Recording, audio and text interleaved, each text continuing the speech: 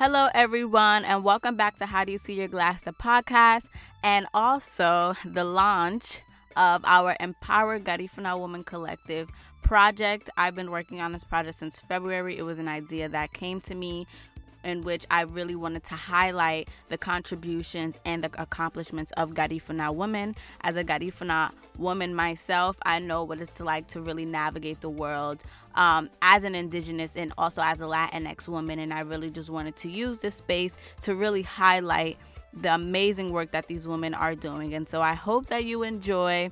And please be on the lookout for our next Empower Garifuna Woman Collective in November, and I hope that you guys do sign up. And so please enjoy. And again, for those of you who don't know me, my name is Allison, and if you are a first-time listener, welcome. I hope you enjoy the content that I do have, and if you haven't already, please follow us at How Do You See Your Glass, the podcast, on Instagram. That is hdy.syg podcast. Again, that is hdy.syg podcast. I hope you enjoy. Hello, everyone, and welcome back to How Do You See Your Glass, the podcast. Today, I have the pleasure of speaking with Daisy Guzman. I'm just going to let her introduce herself. She is a wonderful person, a lot of knowledge, and she is definitely somebody to connect with when you need some advice or when you need someone to just go to tell you about the history of the Garifuna culture. And so without further ado, I do want to introduce you guys to Daisy. And so Daisy, can you tell us a little bit about yourself? Hi, I'm Daisy Guzman. I am from the Bronx.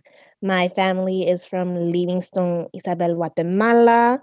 Both my father and mother are from Livingston and some parts of Puerto Barrios, mainly El Rastro. I grew up in the Bronx. I went to Randolph High School and then to Allegheny College for a dual degree in Spanish and psychology. And now I am getting my PhD in African and African diaspora studies at the University of Texas with a focus on Garifuna women's history.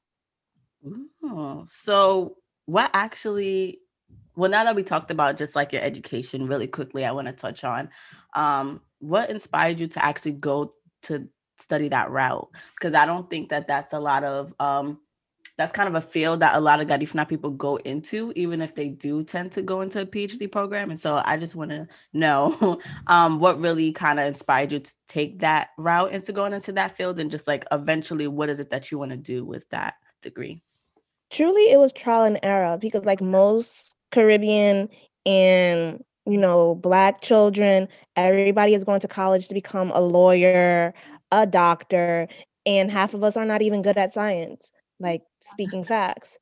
So I almost failed out my first year of college because I was trying to take all these biology and math classes, and my mom is here, ni te gusta la ciencia, no sé por qué estás ahí. And I was like, wow, you decide to tell me this after the fact?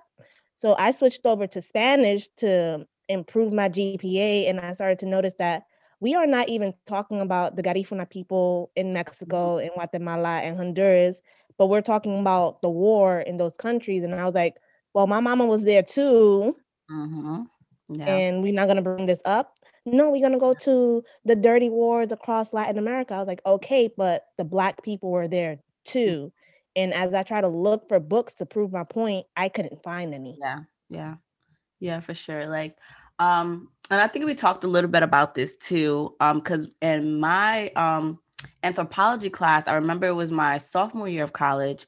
And we actually talked about the Civil War in Guatemala. And Yes. if I'm not mistaken, this is definitely around late 80s, early 90s. Mm-hmm. And so as I'm reading, I'm like, okay, like I understand like this happened to like the mestizos and things like that. But in my mind, I'm like, what happened to the Garifuna people during this time too? Like, was this just one isolated incident, or was there some sort of intersectionality that happened there that's just not documented? So that was like sort of the questions that happened for me that kind of went unanswered. But that's also something that I voiced in my class, like, well, there are Garifuna people in Guatemala, so what happened to Mm-hmm. them? And again, I wasn't really able to find anything that can really like speak to what I was saying. And so I'm not sure if you were able to find anything or if you have some knowledge on like what exactly they were. That is my dissertation. I'm still Okay. looking. Okay. I'm still looking because the thing about Garifuna people in Guatemala, because we are smaller than the Hmm. population in Honduras and Belize, we do not have as many documents Yeah. as the other countries have.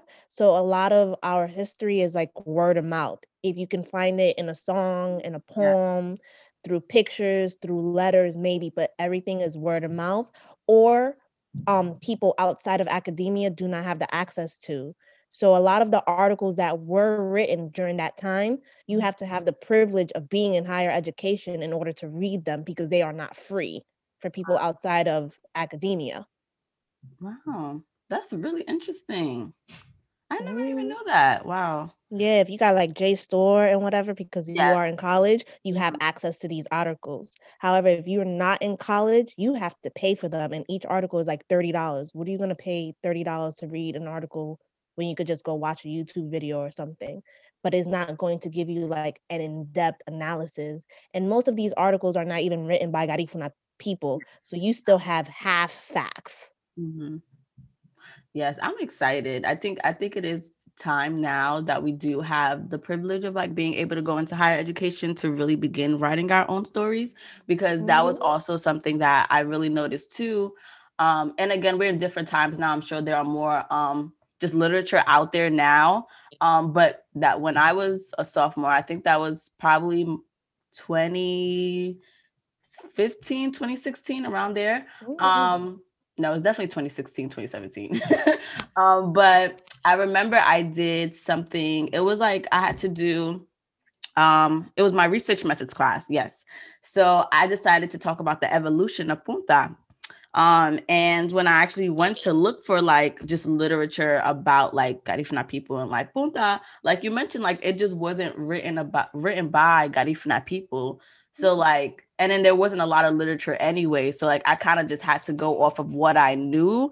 And like obviously, if you know you're in academia, sometimes if you're just going based on life experiences, which a lot of our prior knowledge is based on, that sometimes that's not merited as scholarly. So I kind of had to find a Exactly. way to kind of find articles that kind of could support what I was talking about. But again, as you mentioned, this is not something that a lot of people know about, or there's not a lot of people who are in the field of academia who can really talk to this experience. So it was really difficult. Oh my gosh. And I really had to explain like this is just a culture that has really been rooted in survival. So a lot of Mhm. what we do is kind of just amongst each other. And this is kind of like a new emerging theme where we're now kind of being out there. Um, so yeah. Boldly. Yeah. And that's why my project had to move from the Spanish department to Black studies because there was no way a white woman was going to tell me Mhm. how I'm navigating the world as a Garifuna woman, Yep. as a Black woman. There's no way. Like, no, I said what I said. Yeah. So that's why I had to move to Black studies because in order to talk about how Garifuna women are moving in the United States, you need to know how Black women Yeah. were and are moving in the United States. And then when we're citing how Black women are moving in the United States, most of those theorists are Caribbean women, Mhm. right? When we're talking about the Audre Lordes, the Sylvia Winters, um, Carol Boy Davies, talking about Caribbean women migrating to New York and migrating to like these major cities and changing up the landscapes to open up like Caribbean spaces, that's where we find the Garifuna people. Mhm. Yeah, for sure. Wow. So like have you so like as we're transitioning now, have you Mhm. always been surrounded by the Garifuna culture, or was that an identity you questioned as a child and later decided to explore? It was never a question. I was all up and through the Garifuna community in the Bronx. It was like, St. Mary's during the week, El Campo, or like Brooklyn on a Saturday if my mom was feeling up to traveling that far, and then Waporu on Sunday. Like I was always Garifuna, so I never had to like question being Garifuna. That's just what I was. What came into question later was, am I identifying as Black when I go up to introduce myself, or am I identifying myself as Hispanic? Because Mhm. if you realize documentation, on certain documentations, you could not be Black and Hispanic prior to 2010. Yeah. Yeah, for sure. Right. So then I stopped using Hispanic when I looked up the actual definition and realized that Ronald Reagan was just racist. So Yeah. it's like I dropped Hispanic altogether. And that's, getting to college and learning like the history behind the terminology, because I was just Hispanic to, ease the mind of people who did not want to look up what Garifuna was. And this is prior to Garifuna being on Wikipedia. Wow. Because we've been out here for a while. It's just we didn't have documentation that was easily found on Google. Yeah.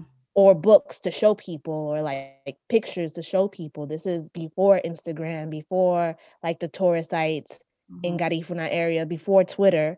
So dropping Hispanic was just something that was like, I was always Garifuna and I was always Black. Like my race and my culture was never put into question.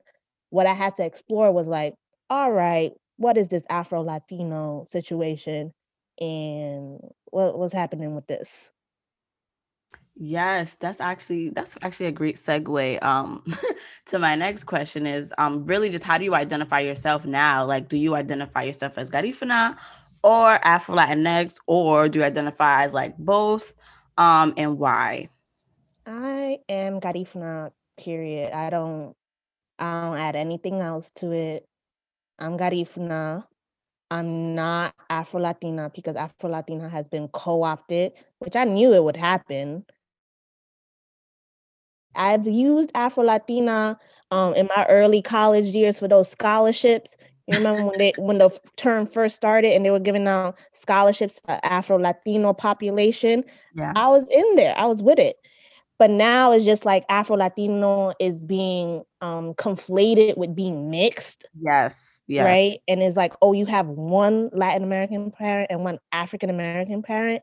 And that generation of, although that is true, that's not what the term originally started as.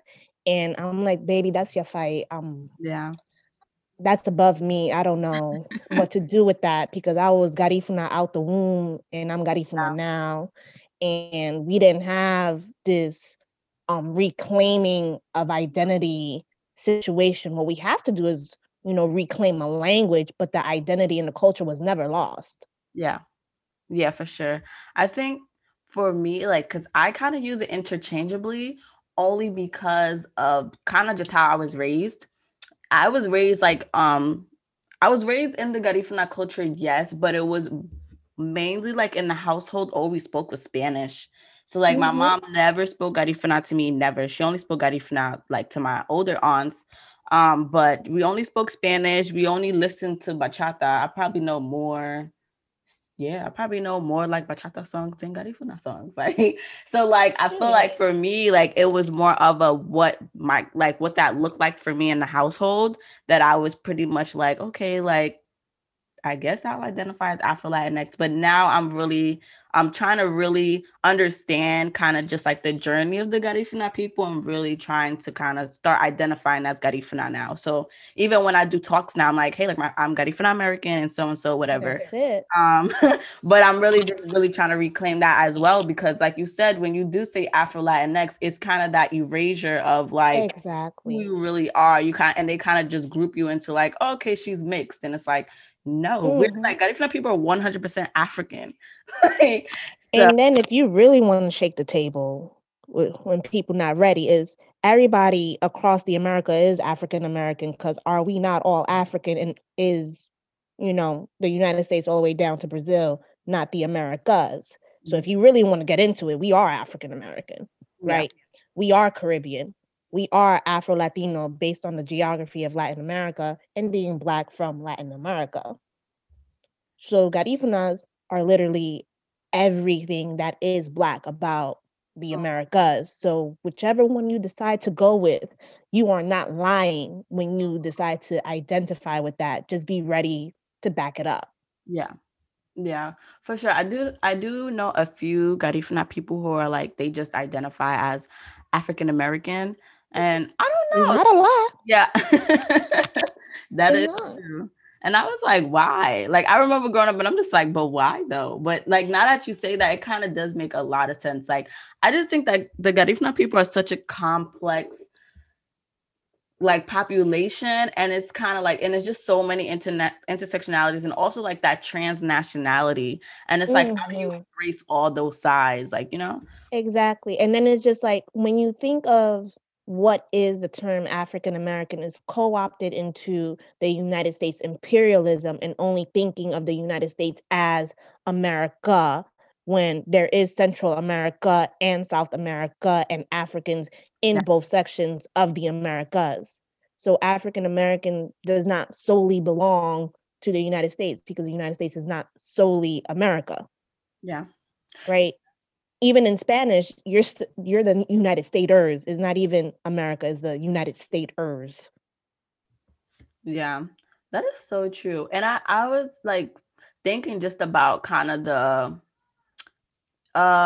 one of the things that I've really been questioning now, right, is kind of like that viewpoint on the American dream, right? Because everyone's always talking about the American dream, but there's a certain like the American dream to me, I feel like it's kind of like the glass ceiling for women. And like a lot of people, they're trying to attain this American dream that was not built for them. And I feel like the same thing happens to Garifuna people because, again, a lots of times we're subjected to the African American experience, right? And then it's kind of like, how do you navigate that now? So many questions. There's so many because as Black people in the Americas, you're subjected to the afterlife of slavery and the afterlife of the Haitian Revolution, meaning as Black people, you are always seen as being in defiance. The American dream is a dream of whiteness and is a dream of conformity to whiteness, right? Because what is the American dream for Black people besides survival, besides peace? Is that we're at the point where the American dream for Black people is just a time of rest to literally live their lives and live full lives with their family. Like it's not even like a big old house and a white picket fence and the dog and the 2 kids. Is literally making it to old age with all your benefits and some money in your pocket. Yeah. Wow. So in a sense, we're kind of still navigating that survival tactic. We're still navigating survival. We can't even like disillusion ourselves to be like, we're going to have this nuclear family that was created for white people. Yeah. Like, what is a Black version of, you actually made it in the United States when consistently Black men are dying on the streets, Black women are dying on the streets, Black women are dying in hospitals. You can't even give birth without the possibility of death. Yeah, that is so true.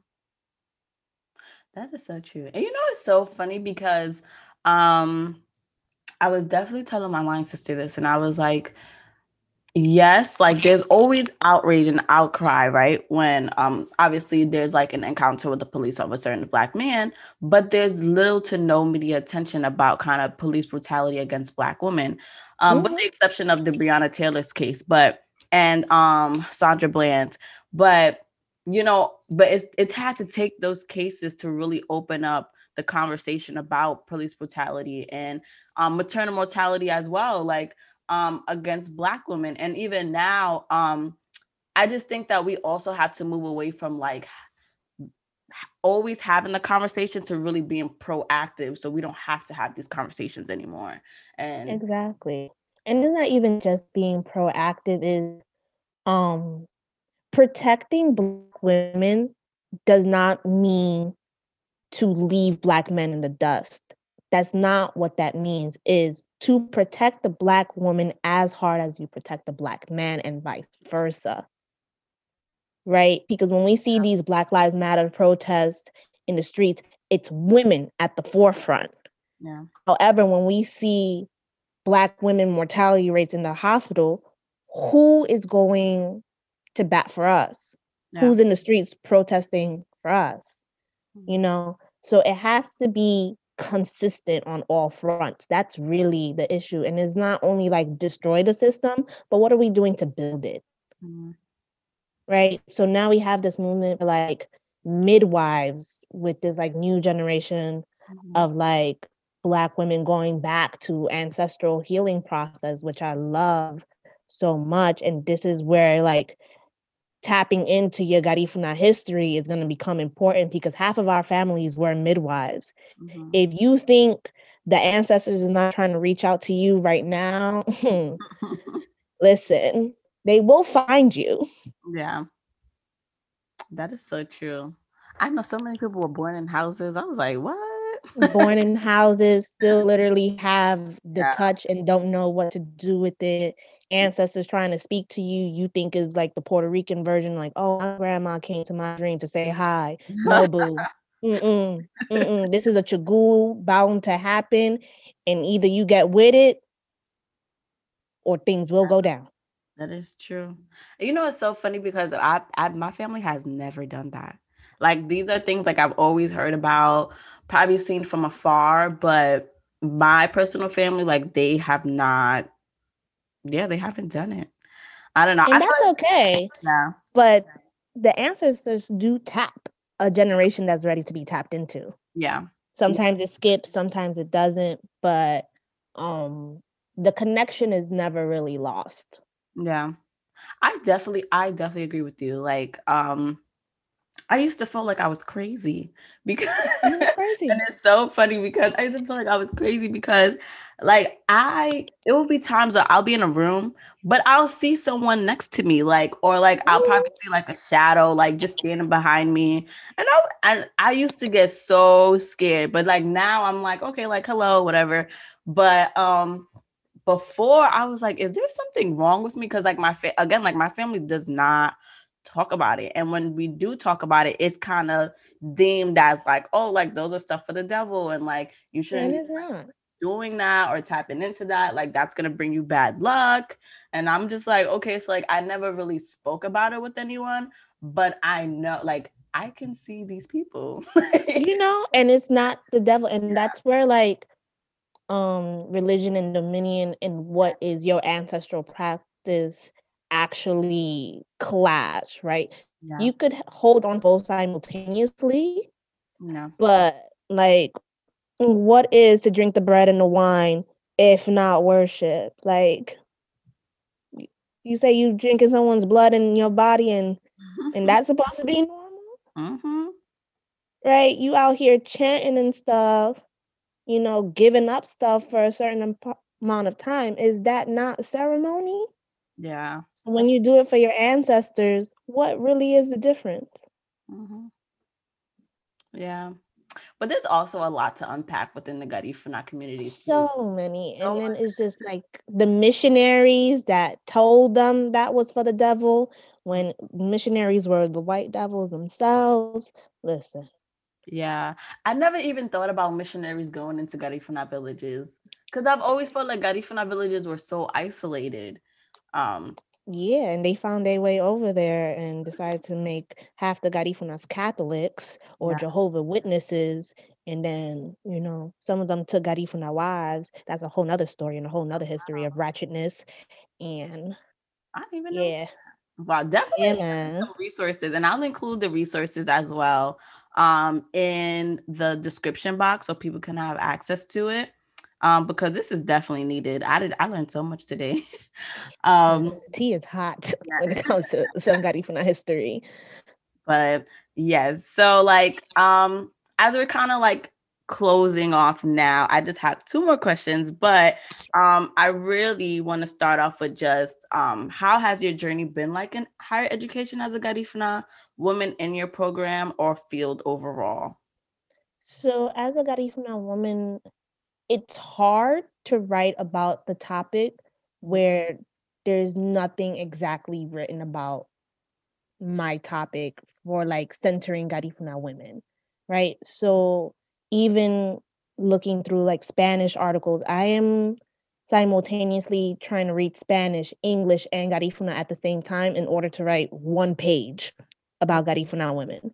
There's a point in time where I might have to dabble in French because the resources about Garifuna people are not all in English. Mm, So in order to do history or like any project involving Garifuna people, you have to be multilingual. You have Yeah. to be. And you can't even just say, oh, I'm reading stuff by Black people, because you can't. You have to read from everybody, the Caribbean writers, people writing in Spanish, people writing in the geography department, in the history department. What else I have here? Anthropology, sociology, Everything. economy. Yeah. What else? We have people doing archival work, even journalists, because the most I have about Garifuna people come from newspaper articles. Okay. Wow. So it's a lot. And are you also like are you doing like narrative experiences for your dissertation where you're gonna be like interviewing Yes. people? Okay. I'm interviewing Garifuna Guatemalan women in Okay. New York City Mhm. and in Guatemala to see how that community formed, Okay. because there are already writers like Paul Joseph Lopez Mm, Oro who is doing great interviews work. and writing his book Yeah. on Honduran New Yorkers. Okay. Oh wow, that's amazing. Yeah, Yeah, it's really interesting to see things across all boards because it's like we're all Garifuna, but we do things just a little bit differently, right? And it's like, just a little bit differently, and just like, yeah. and I'm here. So he's doing contemporary Garifuna Mm, understanding of New York, and I'm going back yeah. to the Oh, 80s. okay. Okay. So that voided area of what actually brought you here, Mm, right? Because there's a certain type of history is like, okay, they got to Honduras and Livingstone, created their barrios. They mhm, was living, all willy-nilly, and then boom, 1980, like 300 people leaving the barrios to come to New York. wow, that was a massive. And it's like, I was like, so y'all just did that? Where you got the money from? Yeah. How did you get here? How you got a passport? Did Yeah. you come with a passport? You Hmm. know? Mm, Yeah, that's what's interesting up? because remember, a lot of things kind of shifted after 9/11. Ex- So, exactly. And 9/11 is another shift. So I'm talking yeah. about the shift of the Peace Act across Central America, because 1996 Hmm. was a shift in migration for Central America itself. Yeah. And And the fact that they didn't believe that Black people actually lived in Central America was another shift. yeah, that is so true. That is so true. Wow. There's like a lot. There's so like even what is the factory that's in Honduras? Is it Goya? Um, is it There, Chica? I The don't, banana? The the banana banana, factory? yes, yes. Yeah. And I also think that played a role as well. A whole roll. It was a whole plantation. Mhm. That was like because like a lot of Garifuna people also started to move towards the city, so they started to leave Mhm. the villages. And it's so crazy because it's like now, like the government is just so pressed to take over that land. Ugh, Exactly. so much.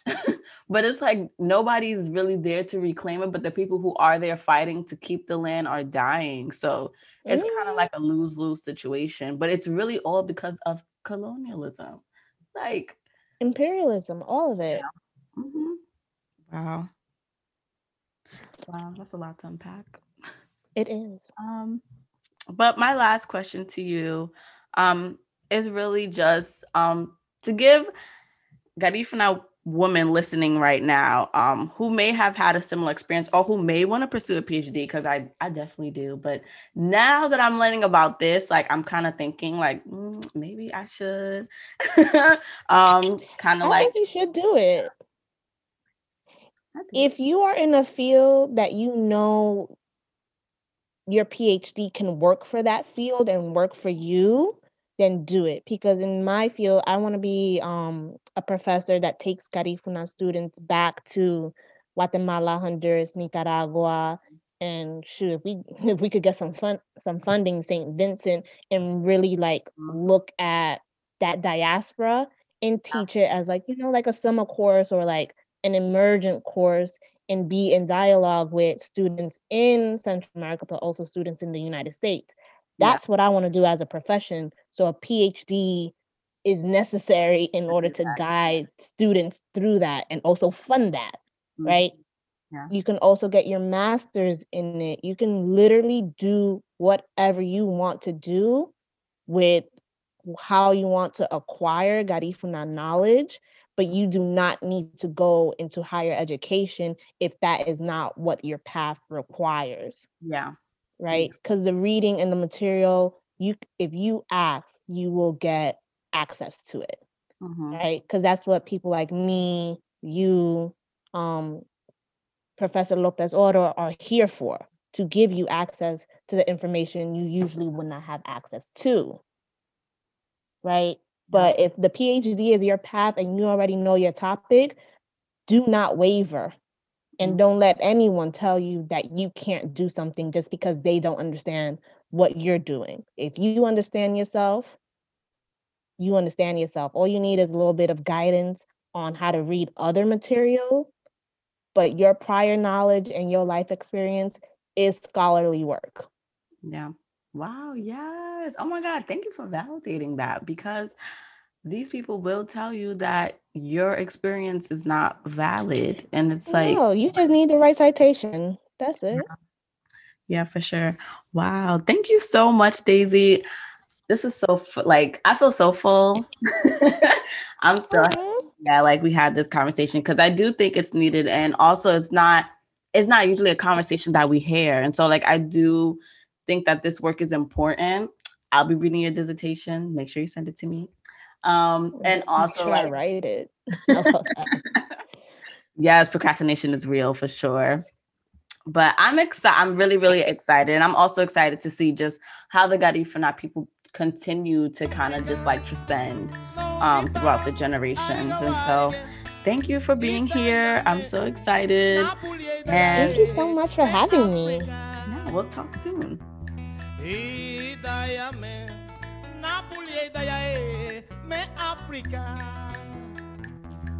Oh, Africa. Hey, Africa. Haguchagarinago. Hey, Africa. Oh, Africa. Hayuna Buritio.